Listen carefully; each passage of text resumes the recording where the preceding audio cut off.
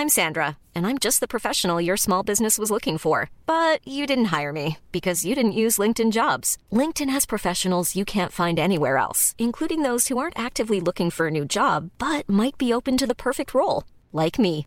In a given month, over 70% of LinkedIn users don't visit other leading job sites. So if you're not looking on LinkedIn, you'll miss out on great candidates like Sandra. Start hiring professionals like a professional. Post your free job on linkedin.com/people today.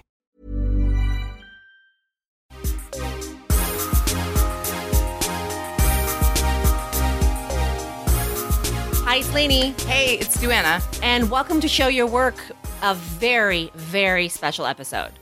This is one that I think we were both so excited about. To have a guest like this means to get to go to places we never thought we'd get to. So I'm thrilled. And in the spaces that we've been occupying, there is Hollywood in here. There is fashion. There is a lot of work. There's Netflix. There's upbringing. There's Canadianness and how that impacts the person you are at work. We think you guys are going to love this. So check it out. Hi, everyone. Welcome to Show Your Work. I'm Lainey. It's Duana. We have a very special guest. We're so excited. And have been sitting on this secret for a while. Yes. And it happens to be a couple of days while we're recording before Chinese New Year. So this, for me personally, is extra, extra special. Maybe you want to introduce yourself.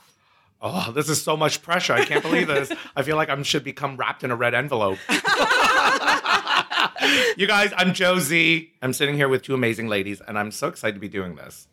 We're so excited to have you, especially because it worked out now.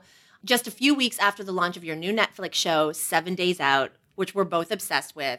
And it's a show about work. But we do have one question for you before we begin. Go for it. So in keeping with that, and we talked a little bit about this before we started, right now as we're sitting here, what's the most pressing work problem on your mind? Oh my gosh, the most pressing work problem? It's the same one I have all the time. It's like balancing all my different things because I'm not good at doing one thing. I never have been. So I am terrible at one thing, but I'm amazing at 1,000. And the problem with doing 1,000 things is how do you actually balance your attention to make sure everything is getting what you need done? So that is my inherent adult problem. So if anybody out there, please, has a solution, definitely tweet me because that'll be one of the 1,000 things I'll be doing is looking at my social media. But I don't know. I mean, I think that's the hardest part. And and it's not like a work-life balance. It's a work balance. Yeah. Work side hustle, work balance. It's like, I'm always trying to be like, oh, I don't want that to suffer. But then if you take your eye off of that, then something else suffers. I'm always trying to give all of my work children as much love. So are you one of those people who does better when you have 10 things on the go and 20 minutes to fit something in than when you have like, oh, I got to clear my week to focus on just this one thing? You're happier when there's more going on? I will never be the person that does something ahead of time. I have way into my 40s learned to embrace my procrastination. Welcome. I was the kid who would be an assignment in September when we started the school year and then be like, it's due in June. So you have all year to work on it, and it would be this incredibly belabored project. Well, I would do it 2 days before and stay up all day, all night, and get it done. And I would kill myself, and the next day I'd be like, I'm never doing that again. I'm going to be really prepared. I've never been prepared. I can only do things, I think, with a deadline looming over me. And I will tell you, I wrote my wedding vows 2 hours before the ceremony. Yes. No. And it floored people. Did you decide, like you were just like, oh, I have no time for this now, like 2 days ago. And I have no time for this now, a day ago. No, actually. I mean, in my heart of hearts, I was like, oh, this is a very important part of my life. Like, I'm writing these once in my life. Yeah. And they have to mean something incredibly genuine in the most special, articulated moments of our relationship. We've been together 8 years. And I was like, this is the one time in my life where I can't just like wait till the last second. I want to do this for real. And I spoke to a lot of my friends. They were like, you really got to do that a month in advance and sit on it. And I was like, you're right. We got married just outside of New York. We had a little thing the night before for a bunch of people that were in town. And I remember sitting there it was like a Mexican restaurant thing. And we're sitting with my friends. And I said, oh my God, I got to write my wedding vows. They're like, what? What? Oh my God, you're writing them the night before? Are you crazy? I was like, night before, I'm going home and going to bed. I'm going to wake up and go to SoulCycle. And then I'm going to write it. They're like, you're insane. I can't tell you how much I relate to this, down to the wedding speech the morning of. I think you would have killed me had you known. She was bossing me through my wedding day. But it's like you need the pressure to get into that mindset, right? Oh, I can't do something because I feel like everything flows. It's primarily a writing deadline, but it's a lot of deadlines. But like things just flow out of me when I'm really under the pressure of time. I think that adrenaline just pushes all your creativity out. And I know that sounds so cliche, but like when I have a lot of time, I'm not really like focused on that. Yeah. I feel like that I can put, I can compartmentalize all of my ideas and creativity. And I was like, I can't really open that drawer yet because I got to open these drawers first. Right. Shonda Rhimes talks about the long hallway of to get to creativity, you have to run down the long hallway of all the distractions in the world, like the internet and friends and people and whatever. And you can only kind of get all the way down there when there's the monkey on your back of, oh, this is about to be a disaster if I don't get it done. Does that kind of make sense to you? Oh my gosh, absolutely. And distractions are the worst thing for me. Like we'll talk about Cannon Reads, but I can only read these books on a plane because otherwise there is too many distractions around me constantly. And I don't just mean the internet, but like my dogs, like reaching for my phone. Oh my God, there's a fridge. I might get something to eat. I need water. Did somebody say something? Like there's just too much going on constantly. And I don't think it's just for me. I think we live in a world of sensory overload with so many different things that I feel like sometimes I mean, Shonda Rhimes is so correct. It's like, how do you walk down that hall without all of these doors flying open and staying focused to get to the end of the corridor? Because at some point you're going to be like, oh, God, I ventured into this room. What was I going down the hall for? Okay, but let me ask you this, because there's been a lot of research, and on our talk show, The Social, which you have guested on several times, we have consistently these experts, these authors coming on, and they've written a book or they've done like some sort of academic research paper on the fact that multitasking doesn't work. And it used to be, let's say 10 years ago, that people talked about multitasking as this genius way of like how successful people are successful. And now it's swinging away from, no, we should only focus on one thing at a time and multitasking is bad. My rebuttal to that is I couldn't get all the jobs that I do done without multitasking.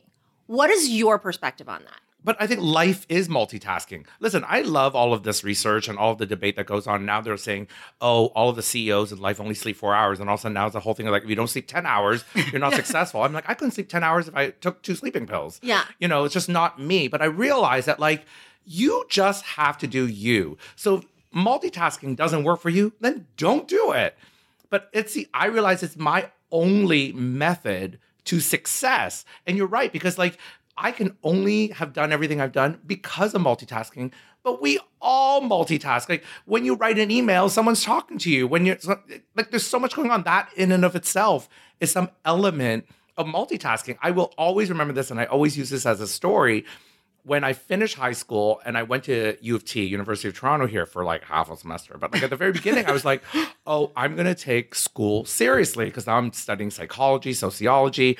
And I remember we were having a huge exam and I went to the library and I sat in one of those, I think they call them study carrels, like at a table.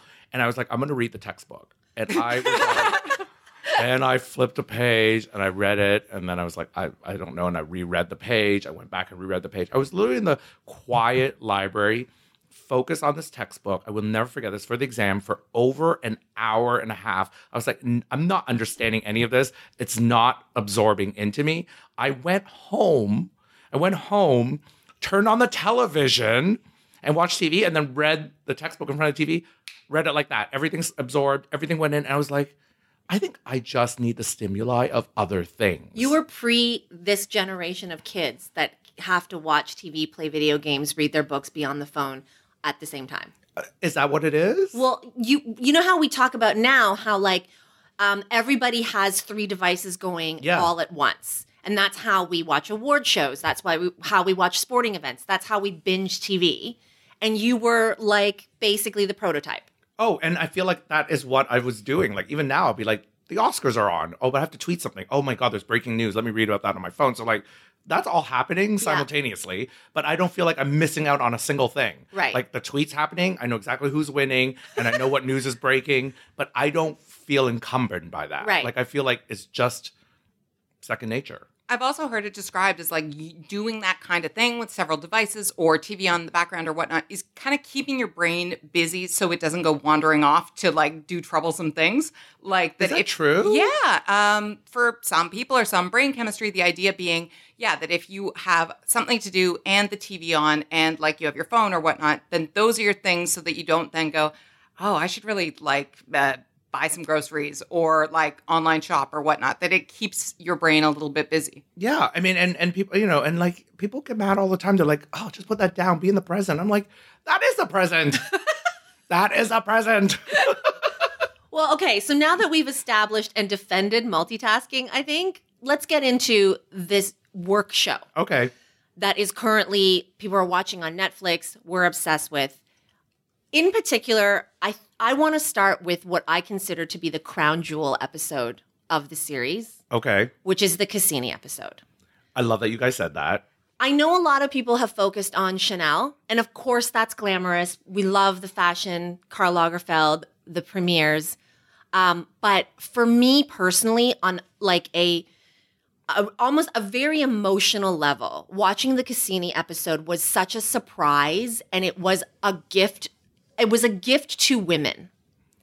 My first question when watching it, when you went in, you got the permission to do this with NASA. Did you know that those 3 women would emerge as the stars of the episode? Well, I mean, let me just backtrack a little bit first, Okay. because I am as impressed by Cassini and NASA as well. And that was ironically the very first place that we booked, that we got, and we said, oh, we want to do something in NASA. We researched it. We want to do Cassini, and there was a lot of red tape to get the access and everything that was going on.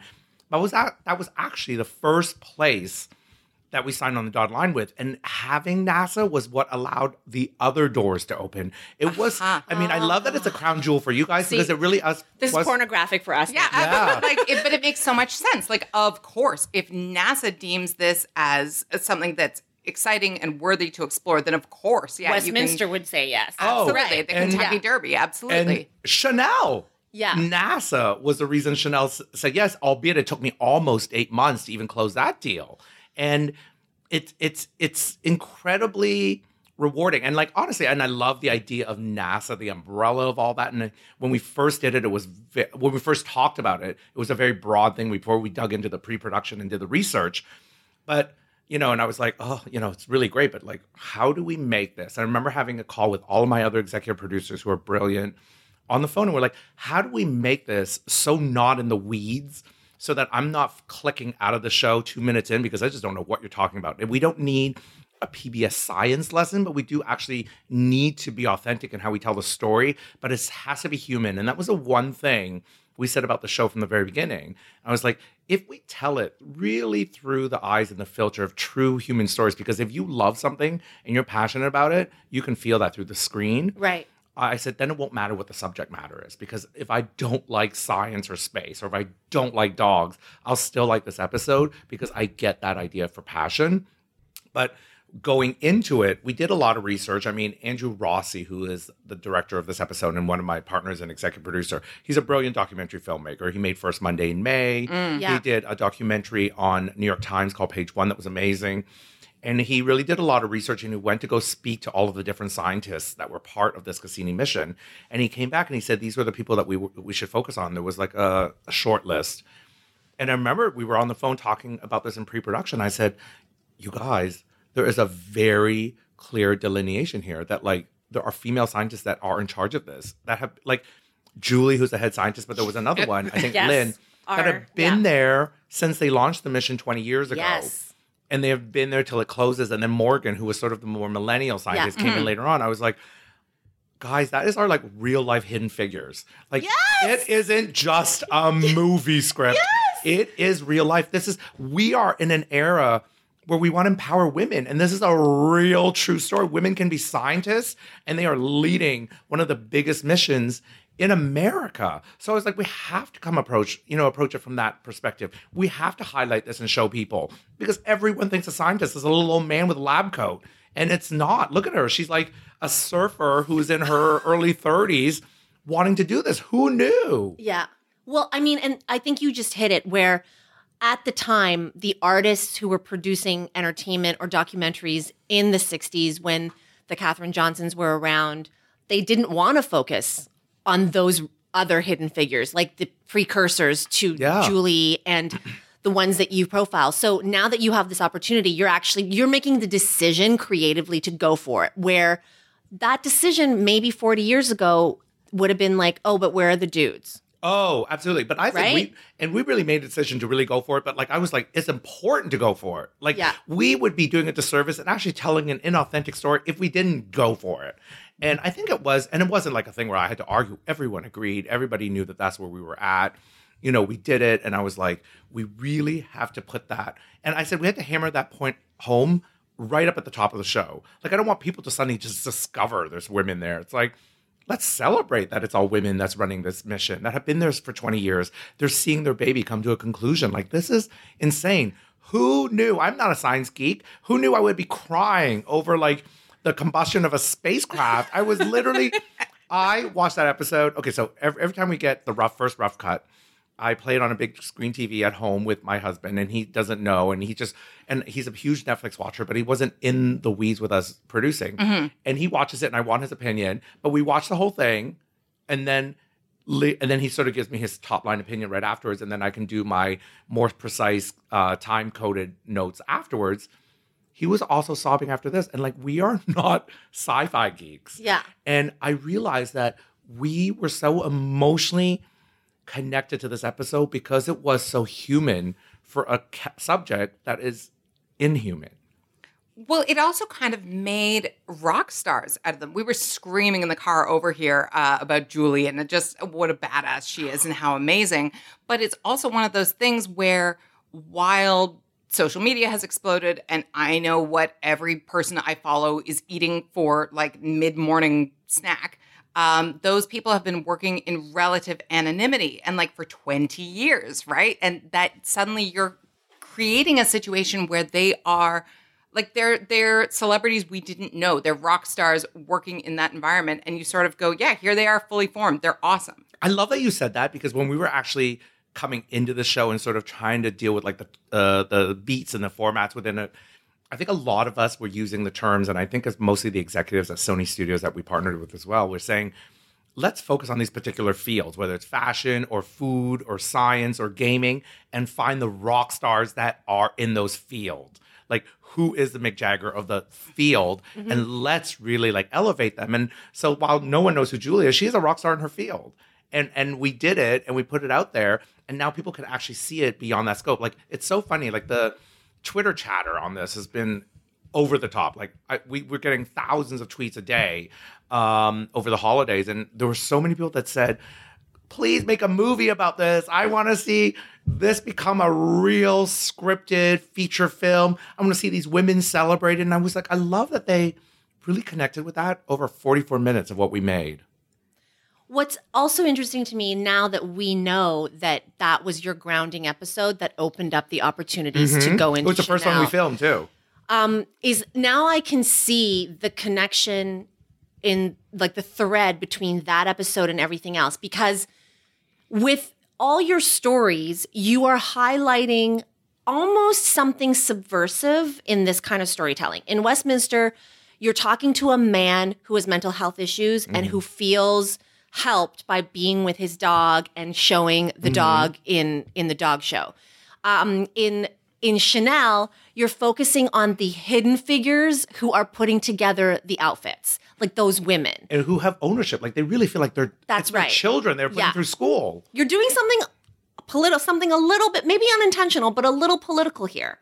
My takeaway, if I was writing an essay or dissertation of it, I would say these are the storylines of the marginalized, or at least the non-attention getters that this show is highlighting.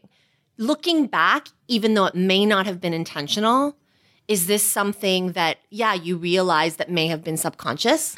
I think it was subconscious and also very intentional at the same time. I mean, I think even with, like, let's just use Chanel as an example, because, like, you can't talk about Chanel without talking about Karl Lagerfeld. I mean, he is the creative director of the entire company. He is what Chanel is. But He was almost irrelevant to me in the episode in a great way. Oh, he's great. And this is what I said from the very beginning. So whether we did Karl Lagerfeld or Tom Ford or whoever it is that we did, those people are such public figures that the veneer of who they are is so incredibly edited and so thought out and so the image is so put forth. That's not how we're going to tell a story. But what about their assistant? What about the person that has to make it happen? And when we got to Karl and the couture world, we're like, these seamstresses, these women who have worked their whole lives owning that part of what the dress is about or what the clothing is about, have put so much into it. And they are totally fine by being in the background of it all. But in a way, we're like, let's push them forward. And Karl will just pepper through. Because in a way, those women are the ones that we can relate to. None of us are Karl. We don't understand that world. And I think he's funny as sort of a punctuation mark. But if you only saw Karl for 45 minutes, I think you would lose a lot of the emotional aspect of what that episode could be. And then it would have stayed the superficial aspect of what people think fashion is.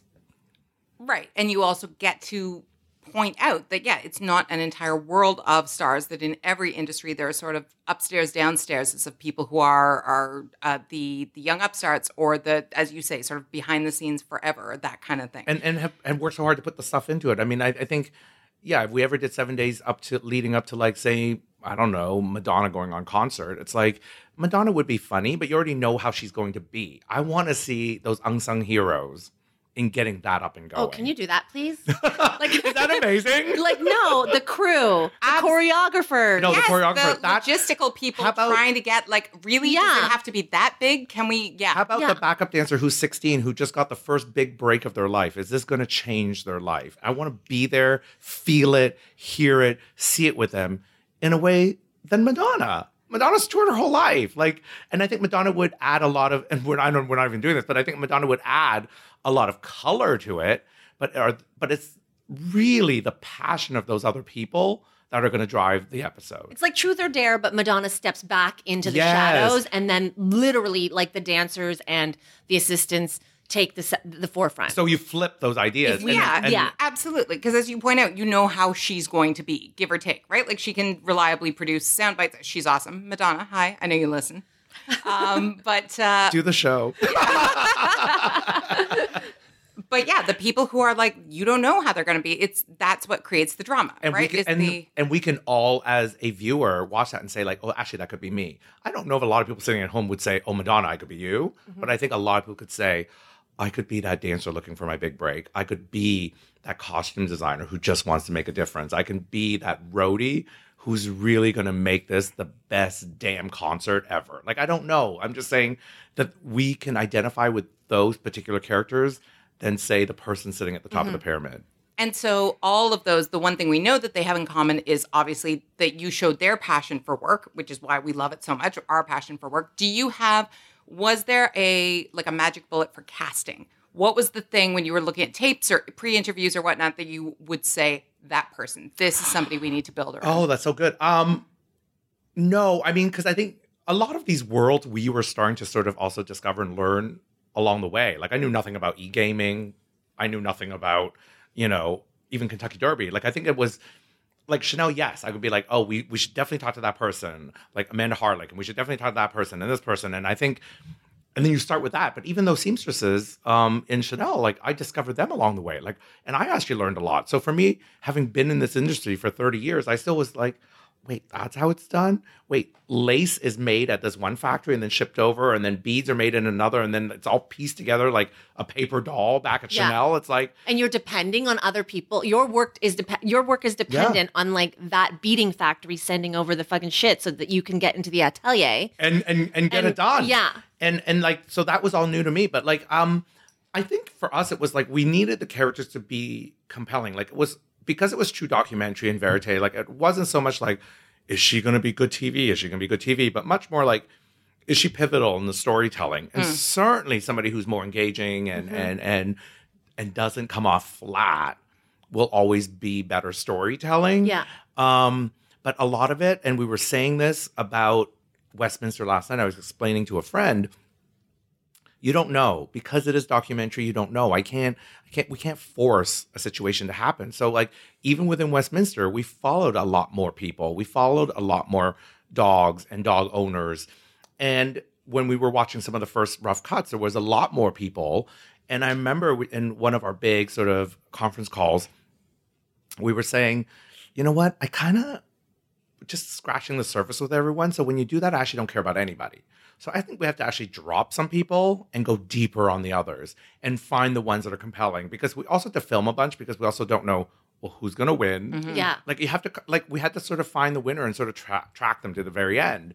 So we kind of have to spread it out a little bit and say like, okay, we're going to really focus on this or that. But I think having that freedom allowed us to be able to tell a better story. Well, let's go there then with that freedom, because I think that for us, like we're nerds about this and like the inside baseball of how a show is made. So do you pitch to Netflix first? You come up with the idea and you pitch to Netflix? Are you the one pitching? And then do you have to go pitch to NASA and Chanel? Like talk to us about, the pre-work before the work happens. Okay, I will give you the whole timeline. First of all, this is a project that has been 2.5 years in the making. Okay. So, and I know a lot of people think like, oh, I have an idea for a show and it just happens. No. Yeah. And that doesn't happen on any level. So about 2.5 years ago, I had a meeting at Sony Studios. It was the day after the Oscars, and I had been up all night. So, like, I had to do Good Morning America, which was airing live. So I had to be at the Dolby Theater at 3 a.m. Yeah. And then I had to be back on the carpet at noon. And then we did all of that sort of pre-show for the Oscars. And then I went to the Oscars, and then I had to be back on that carpet at 3 a.m. So I just stayed up.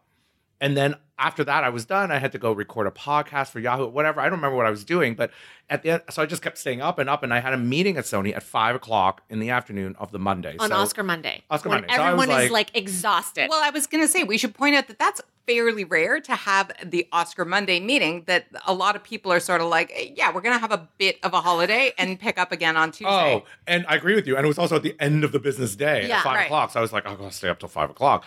So then I went there, and I remember we were just talking generally, and I had just interviewed Brie Larson's stylist. And this is the year she was nominated for Room. Right. And I remember I was so fascinated by her story because Christina Ehrlich was explaining to me, she said, Brie is making King Kong in like the rainforest outside, New Zealand somewhere. It's very hard to get in touch with her. And we try to do Skype sessions in the middle of the night, but she doesn't really have Wi-Fi all the time. And she goes, I was trying to show her a dress, and I think it was finally Gucci, but she didn't reveal. But she was like, I was trying to show her a dress over Skype. And Brie said, I can't see and I can't tell, and we don't have time. Can you just bring that to me? And so then Christina was like, okay. So then the next day she like got on planes, trains, and automobiles from LA to the rainforest of New Zealand, carrying a single dress. And Christina said to me, she goes, halfway through that trip, and she goes, I don't remember, maybe plane number 2 or maybe a car service to plane or to a train. She's like, wait, I only have one dress with me. I hope this is going to be okay. And she started freaking out. And I was like, and I was like, I totally know how you feel. And I was relaying this story to ladies at Sony. I was trying to be like, so to me, we are already in a world where we have so much access to everything, like everything. So like if you want to watch a fashion show, it's not a mystery anymore. It live streams, it's on Instagram, it's anywhere you want it to be. If you want this, if you want that, we are literally like pummeled with content constantly. But the thing that people don't know is stuff like this, the story behind the story, and how hard you work to make that thing happen. Who cares about the Oscars anymore? But I do care how it all comes up. Yeah. Do you know what I mean? And I think that's why sort of everyone loved the red carpet when it first launched, because it was sort of the pre-show before the show. And now even that's become its own thing. So that sort of lost its luster and its mystery. And they got it. And they were like, and I said, you know what? And I think for me, that week before, the 7 days out would be really ride or die for people, because that's when really everything happens. And that at that moment, and we've all been in it, where like you think it's going to fall apart and it's just not going to happen, but it always comes together. So we were talking a couple of episodes ago about Firefest. I don't know if you got to see Oh my gosh. I love that. And like people were literally tweeting me being like, I just watched Fire Festival and now I'm going to watch 7 Days Out as a palate cleanser to see how it should really be done. exactly.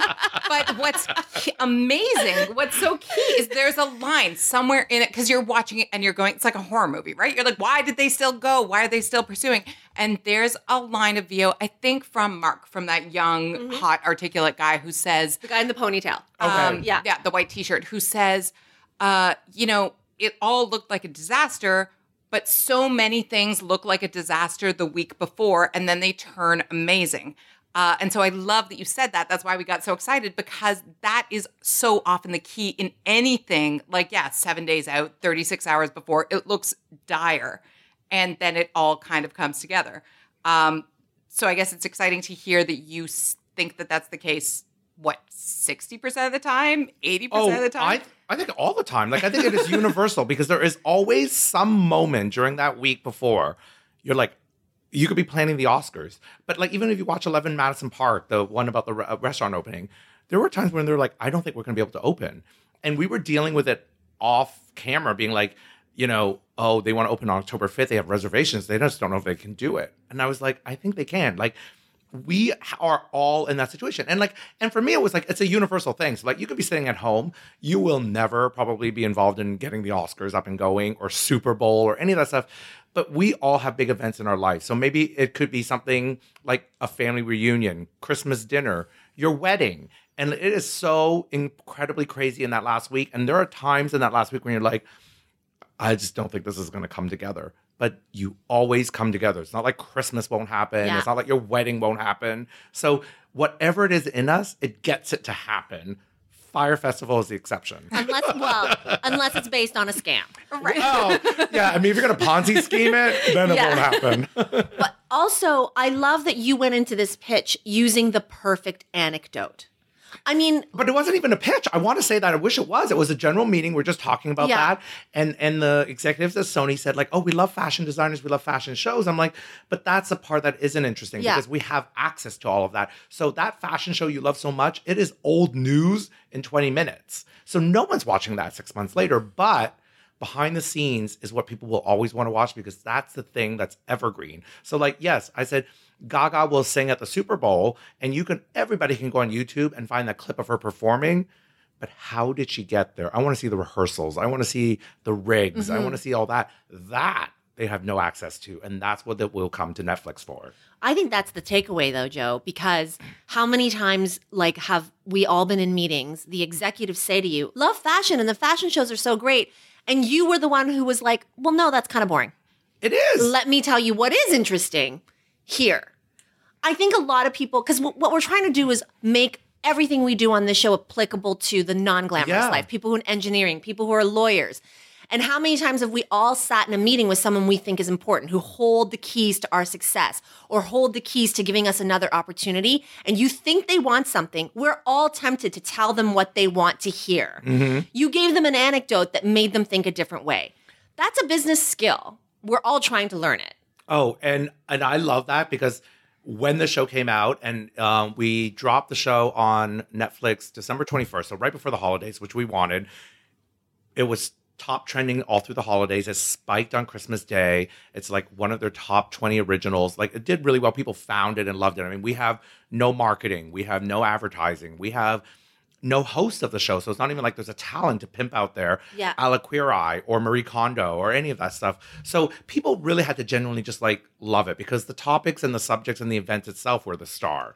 And they did. And then that one executive from Sony, she emailed me or texted me like right after Christmas and said, thank you so much for making us think of something in a totally different way. And I feel like I'm glad because I don't even know my own weird, twisted brain I was even trying to think of it in a different way. I only thought of it this way. Do you know what I mean? And like when they were saying, we love fashion shows, I'm like, that's boring. We love fashion designers. I'm like, but they're not the people you want to connect with. It's the people behind the fashion designers that you want to see. And so I think in a way, it's getting everybody to sort of realign on that. I think also your point about that red carpets used to be exciting because it looked like anything could happen, but now they're super scripted, right? And we know that everything that we see, all the social media, all the whatever, is really, really produced, that you're sort of revitalizing what is truly non-scripted, which is absolutely a follow. Oh, right? And I think that's what people even loved about, like, say, Snapchat at the beginning. I mean, not anymore, but because it was just really raw and, like, unfiltered and like unedited. It was like, let me just do something and then put it up and then it'll disappear. Because, like we live in a life of Instagram, and Instagram is not real because we take 99 pictures, pick the one we love, filter it to death, and then put it up. That's not real life. And I think behind the scenes is real life because like we don't get to redo that. We don't get to redo the fourth day before Cassini. Once the fourth day is over, it's over. Well, you can't because like the rocket is heading there. Yeah. Whether you want it to. still going. That's what I mean. So in a way, it's like, here we are. All we can do is document it.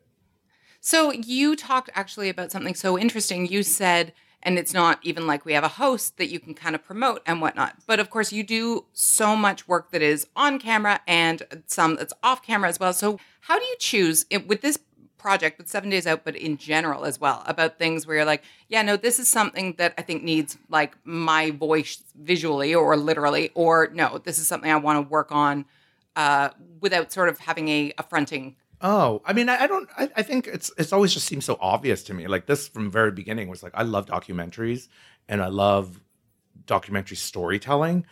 And there was no reason for me to be wedged into this, and I feel like this is authentic in its own story. I don't know. I mean, I don't sit around and be like, oh, I should be on it, I shouldn't be on it, I should be on it, I shouldn't be on it. I just feel like, yeah, if it works, but most times it's like, what is it going to be? How do we make the best show? How do we make the best show? Regardless of who's in it or not in it, how do we make the best show? And what will be the best show? What will people want to watch? What will people want to read? What will people want to see? I mean, it's how I approach all of my stuff, whether I built a website or magazine publishing. It's like, how do you just do the best that you can do? I mean, because I think it's sometimes too easy, especially now. Everybody is an influencer, but like everybody wants to wedge themselves into everything. And sometimes it's like, maybe it's better without that. But it's kind of hard to explain to people because especially this sort of millennial generation, Gen Z, it's like kind of they just think that they are the story all the time. But that's kind of a unique perspective, right? That you were talking about bosses or executives who the instinct is to tell them what they want to hear. And similarly, I think for somebody like you who's had so much success on camera, there are a lot of people who would just be like, well, that's what I do. I'm going to do more of that. Do you think that do you think you're unusual that that's not a priority for you always? I don't know. Maybe it's like a lack of hierarchy or a lack of like even this aside, like whenever I started a job at a magazine, and magazines were so much about hierarchy. I mean, it was Devil Wears Prada, especially pre-internet and all that stuff. I remember when I first walked into Elle magazine, it was a huge behemoth of a place. And I was taking over all of these different departments. We were remaking things and we're having the first editorial meeting. And I walked in and all the editors were there. And I was like, oh, wait, where are all the assistants? They were like, oh, they don't come to this meeting. I'm like, oh, I don't work like that. Let's just have everybody come. And I was like, I don't care who you are, or what your title is. Everybody's going to contribute an idea. And literally, the assistants were terrified. They had no idea why they were being asked in to come to the meeting. They were so wide-eyed. It really took them a minute. And I'd be like, well, tell me what you think. Like, what did you see? And I think they finally understood that when everybody had a democratic voice in a place that no one had any level of democracy before, I think it really sort of, I think it really sort of set them free.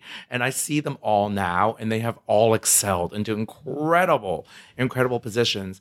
And it was just about having a voice. Because I remember being an assistant, I remember thinking, I have ideas, but I'm not allowed to open my mouth because I'm not of a certain level yet. And I think that's frustrating. Yeah. Like for somebody who just wants to get stuff done, I'm like, that's so frustrating. I mean, I would rather hear an idea that sucks than to have missed on one that's great. Hey, I'm Ryan Reynolds. At Mint Mobile, we like to do the opposite of what Big Wireless does. They charge you a lot, we charge you a little. So naturally, when they announced they'd be raising their prices due to inflation, we decided to deflate our prices due to not hating you. That's right. We're cutting the price of Mint Unlimited from $30 a month to just $15 a month. Give it a try at mintmobile.com/switch. $45 up front for 3 months plus taxes and fees. Promo rate for new customers for limited time. Unlimited more than 40 gigabytes per month. Slows full terms at mintmobile.com. There is something, though, as Duana was mentioning, about choosing what to front, what not to front. And then also you at the beginning of this conversation talking about your need to always be busy. So how do you choose what to say yes to and what to say no to? And specifically in those yeses and nos, which ones you are in front of the camera for and which ones you're behind the camera for? I feel like if I can actually add something to what the project is and like enhance it, then I'd be like, oh, I think that's really fun to do. Or if I just think it's fun, I'll be like, oh, I'm gonna do it. That's fun. Or I feel like I can make a difference, or I can exercise some sort of creative gene in my head. So I think if it's sort of ticks off one of those boxes, there's not real right or wrong formula. I don't know. I think it's just an instinctual thing. I mean, it's like if someone says, do you want to do this? And you're like, actually, yes, or actually, no. And then, I don't know. And sometimes I've learned, definitely over the years, to say yes to things that I want to say no to first that are terrifying. And then I'm like, well, okay, I should say yes. And like, I'm coming back to Canada Reads. It's so left field for a fashion guy. And then I was like, oh, but you know what though? I just got to do this. It's like, I feel like it's like a once in a lifetime thing to sit there and really have an intellectual debate about something that has nothing to do with my field of profession. Do you know what I mean? This is where I think that's really interesting, because there's a phrase right now, and that phrase is on brand. And a lot of people, in determining the course of their career, ask themselves, when new opportunities come around, is this on brand for me? So to list off the things that you're multitasking right now, you've got 7 Days Out, you've got Canada Reads. It's a book debate. For those of you not in Canada, it's a book debate. Joe's defending one book against 4 other people. Then you have, you're judging on shows about fashion designers. You're a commentator on, American television. So are all of these things in your mind on brand? And sometimes if something is on brand for you, does it maybe not work out anyway? Yeah, I wish I could be more intentional in being on brand, because I generally say yes to a lot of things I just get excited about or I'm terrified of, and I want to like learn a little bit from and move on with my life. And I feel like, and I have known this now, I mean, I didn't feel it, I just did it. And then I've had a lot of people respond to me over the years to be like, you've had such an interesting career. Like, oh, you did this, and how did you know to go there, and how did you know to try this? I'm like, I didn't. I wish I could be so intentional, be like, well, I'm going to do this now, so get me this or that. I just say yes to things. Like even when I was at Elle and I was leaving Elle because I got an opportunity to go build a website at Yahoo, I literally had the entire fashion industry scratching their heads being like, you're quitting such a prestigious job at Elle to go do a website? Yeah. And now magazines are going up in flames and print publishing is really kind of done in the States. And people are being like, how do I get digital opportunities? And they're like, Joe, how did you know? And how did you do this thing on Netflix? And how did you know to do that next? And I'm not really patting myself on the back, but just really I was doing the things that I love. Like I'm doing all that stuff, but like I'm also working on like developing a scripted project right now, which is also very left field for me, but incredibly interesting and fun. And it wasn't sort of a thing where I woke up and said, now I'm going to really conquer that world now. And like, I should do that because then I can expand my brand. Like I wish I could be more that, because then maybe, I don't know, maybe I just get bored and have ADD and I just need to do a different thing all the time. That's like, I think, it's probably a byproduct of multitasking. I also think it might also be a byproduct of background. Like Duane and I both were raised by immigrants, and you just say yes to everything at the beginning. Like because you don't know if you'll ever be asked again. Absolutely. And because, there's not room for ego about it, or for sort of a long time to hem and haw. As you often say, you got to walk through the door immediately because it could close. Absolutely. Oh, and yes, and we are immigrants, and like I was always raised with the feeling to say, you know what? You have to work harder than everybody else that's here. You have to be more than everybody else is here, because then you will be of the same level. So like I was always ingrained in my head that I will only be on equal playing field with the people that are here if I actually did more, if I worked a little bit harder, if I pushed myself even more. So I don't know. So maybe in pushing myself 150%, I thought I was just like sort of being everybody else, but maybe it's sort of eclipsing that. I have no idea. I don't know. Sometimes I'm like, I don't think I'm doing enough. There are days when I wake up and I'm like, I feel really lazy. I'm not kidding. I'm laughing not because I don't believe you. I believe you very much, but because we've talked about how the only people who accuse themselves of being lazy are the people who work really, really hard. Like, have you ever met an actual lazy person call themselves lazy? They don't. They're usually really busy. Yeah. Oh, I'm so stressed. No, I have so much going on. Yeah. In my head, I'm like, with what?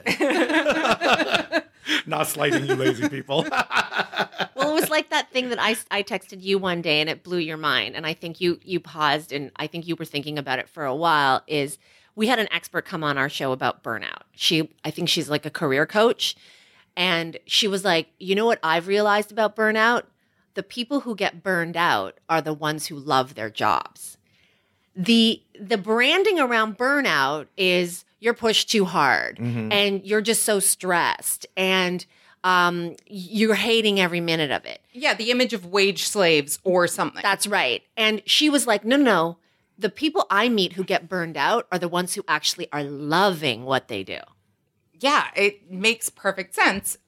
Except that I guess the cure for burnout, if you are burned out, for us anyway around this table, seems to be do more other work, like do something else. That's maybe where the multitasking is born, that you're like, okay, well, then I'm going to go over here as opposed to, lie down. And burnout is like so subjective to different people anyways, because people be like, I'm so tired, I've taken a month off. They're like, are you going to take vacation? I'm like, if I take a weekend off, I'm totally fine. Like, I'll be back raring to go on Monday. And they're like, that's it? I'm like, I'm good. I'm good. And like, that's just different for different people. And it's not like me trying to be a martyr. I'm just, being who I am. Like, I've gone to therapy and I sit there and be like, I love work. I don't want to be apologetic about it. And they're like, Joe, you thrive on chaos. You thrive on chaos. No, he really, and he's like, and it's okay. And I was like, it's damn okay. Yeah. And I feel like I'm not, and even like when I first got together with my husband and he was like, you are such a workaholic and this and that. And I think he's come to even realize that like, it makes me happy and it's just who I am. So like other people love to go to the gym and I do too, but that's my work. Do you know what I mean? And I think we all have to stop being apologetic about being like, I like to work. And I don't think that is a bad thing to say. Is it hard to find other people who feel the same way? Like, I think that people who love work kind of seek each other out and find each other. That's how you and I like cemented over what was supposed to be like one phone call many years ago. Do you find that you gravitate to those people a lot? Definitely. I mean, I think, and they're like, there's an intensity about them that I really love too. I think that's why I love you guys. Cause I just feel like you're just like in it. And like my husband is very laid back and even he'll be like, oh my gosh, so-and-so is just exactly like you. I'm like, I know. Do you find that this then predisposes you to be better handling failure? I am better at handling failure now than definitely early on. Yeah, but I'm Asian. I'm competitive by nature. So by failure is like, oh, fuck, now I'm embarrassed. And then you got to figure it out again. I don't know. I gave a commencement speech at FIT 2 years ago. And then it was like, and then the Washington Post called it as like one of the 8 best commencement speeches that year with like Barack Obama and Sheryl Sandberg and Steven Spielberg and Lin-Manuel. I was like, oh my God. But like, it was really like, it was like not your typical speech. It wasn't like, oh, today's the beginning of the rest of your life, blah, blah, blah. I was just like, I'm a failure. I'm going to tell you why. And like, this is all the times I ugly cried because I didn't get that job or like this and that. And then it was just like, in retrospect, looking at all of those failures, my successes that I am so proud of couldn't have happened without those failures. So like, I just have to trust that now when there's a failure, something even bigger and better will take its place. I ask this because all three of us are in high fail rate professions. Duane, you're a screenwriter. Yeah. How many fucking scripts have you written or specs don't go through? Right. And I've talked a lot about that. It's designed that way, that the business of scripted programming is designed that so many things don't go through. Absolutely. Yeah. It happens to everybody, including the people you love. I've done, like, before The Social, I did a pilot for another talk show. It didn't get picked up. So I think for you, over the course of like what you've done, there are things that are a smash hit. For every 7 days out, there's another thing that doesn't go. A handful of things. So like for every winner, there's a dozen things that fall apart. And yes, I think it's the nature of the business. So you sort of get used to that. But I think just failure overall, I think you have to have it. And I kind of more embrace it as I get older. And some things I'm literally like, oh, that fucking sucks. But like, and if it's failure for something that I can learn from, great. But if it's like a failure from something where I'm caught in the politics of somebody else's bullshit, then I'm like, that is really just like no bueno. But otherwise, it's like, I don't know. It's all part and parcel of life, I think. Sounds so cliche, but yeah. No, but it also keeps supporting your point about multitasking, that the thing that you do after you, of course, ugly cry and bitch about it to your friends and whatnot is you're on to the next, which is great because you have the next because you've been doing the multitasking all the time. Oh, someone said to me a long time ago, just make sure you have like 6 to 8 fires lit because only one will catch. It's so true, but it's like something that you need reinforced over and over again. When you're like, oh, do I have time to take on this other thing? It's like, that can be the thing. Sometimes, like, as much as the ones that you fall in love with don't always go, it's often too that the one that you never expected is the thing you're like, oh, this is my next 6 months now. Exactly. Okay. How many things have we all done where like, this is the winner. This is our Oprah moment. And then you're like, well, that fizzled. So how do you bounce back from that, aside from having multiple fires? How do you like bounce back from the sting of failure? Of something not like living up to your expectations? And let's put it out there. Like, we've read your resume. We know you're a huge success. So let's put it out there. Like, for example, when the Fab Life didn't work out, how do you overcome that?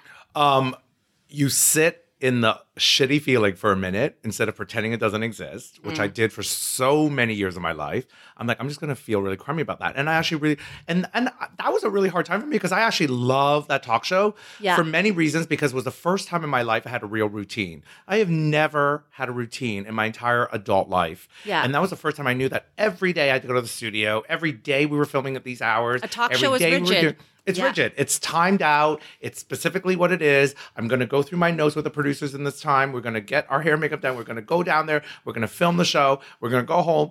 I love the rigidness of that routine. Like, I felt like, oh, I've got a 9-to-5 job that I never, ever had. And I love the people, and it was like a family. Like, whenever you work on a set, you know those people are like your family. Dude, you got to spend every day with Chrissy Teigen. Like, amazing. Then she got pregnant and then she went on maternity. But yes, but I love. But like, so when it was over, it was like saying goodbye to your family forever. And like, who knows what will happen. Yeah. But I just kind of have to like revel in that like sadness for a while. And then I would wake up and be like, okay, that's it. Enough. Now what? And what's next? And I think that's what works for me. And I'm not saying I don't know what works for everybody. Like, some things work differently for other people where they just don't give a damn and they move on, or they ever can't get over it. However it is that works for you. For me, it's like, I think I used to just like pretend it didn't bother me and then move on. And now I'm just like, I'm just going to be upset about this for a little bit. And then I'm just going to like now move on.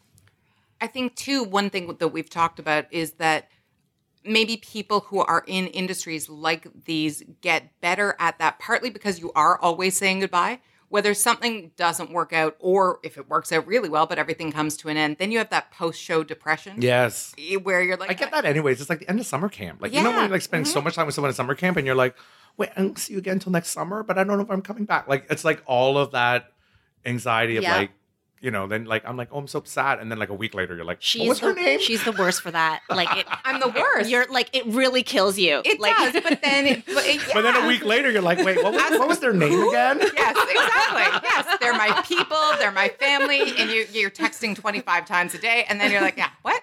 Hi. Do you guys remember her name? Yeah. But I think that's it. You get really good at saying goodbye, both to things that you loved or that didn't get to where you wanted, and that kind of thing. Yeah. So then knowing that and knowing that it's always ongoing, what's the thing, what's the white whale? What's the thing that you still have really want to do that you haven't quite gotten to, or that you really are like, this is in my eye line? I would love to make a documentary. Like, truly like tell a real gritty story about something. Like a feature-length doc, or you like a true Sundance doc. Yeah. Do you know what I mean? Like where like it really that had some impact into the way that we live our life now, whatever that topic may be, you know, and there's things that float in my head, but I feel like it's hard. And every time I've read about any great true documentary filmmakers, they go into a topic having something in mind and all of a sudden becomes something else. And like true great docs come out of some storyline completely detouring and spiraling away. And I was like, that's sort of, you know, I would love to be, and maybe that's one thing I'll do, you know, on my bucket list at some point. What I got out of that, what was so clear to me the whole way through, is that all of Josie's success is based on being authentic, being who you are, even if the codes and the rules of your industry say anything but, that you get further by being yourself. And, you know, about staying true to yourself, if staying true to yourself is not seeking like the lead role in a project, but allowing other people to take the lead and to showcase themselves and be highlighted, that's really good show your work too. And I do think that Joe does that. He strategically steps in front of the camera when he needs to.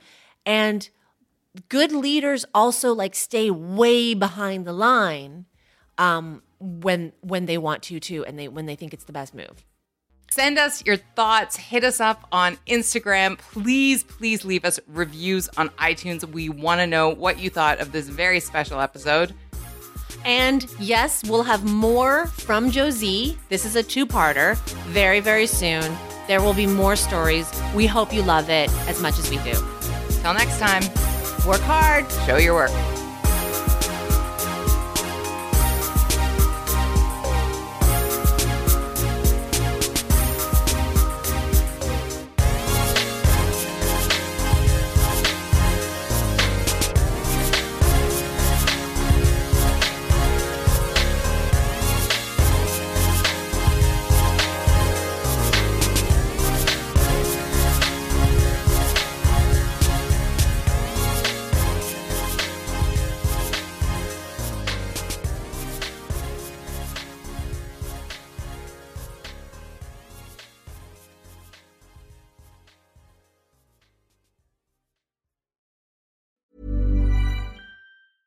Even when we're on a budget, we still deserve nice things. Quince is a place to scoop up stunning high-end goods for 50 to 80% less than similar brands. They have buttery soft cashmere sweaters starting at $50, luxurious Italian leather bags, and so much more. Plus, Quince only works with factories that use safe, ethical, and responsible manufacturing. Get the high-end goods you'll love without the high price tag with Quince. Go to quince.com/style for free shipping and 365-day returns.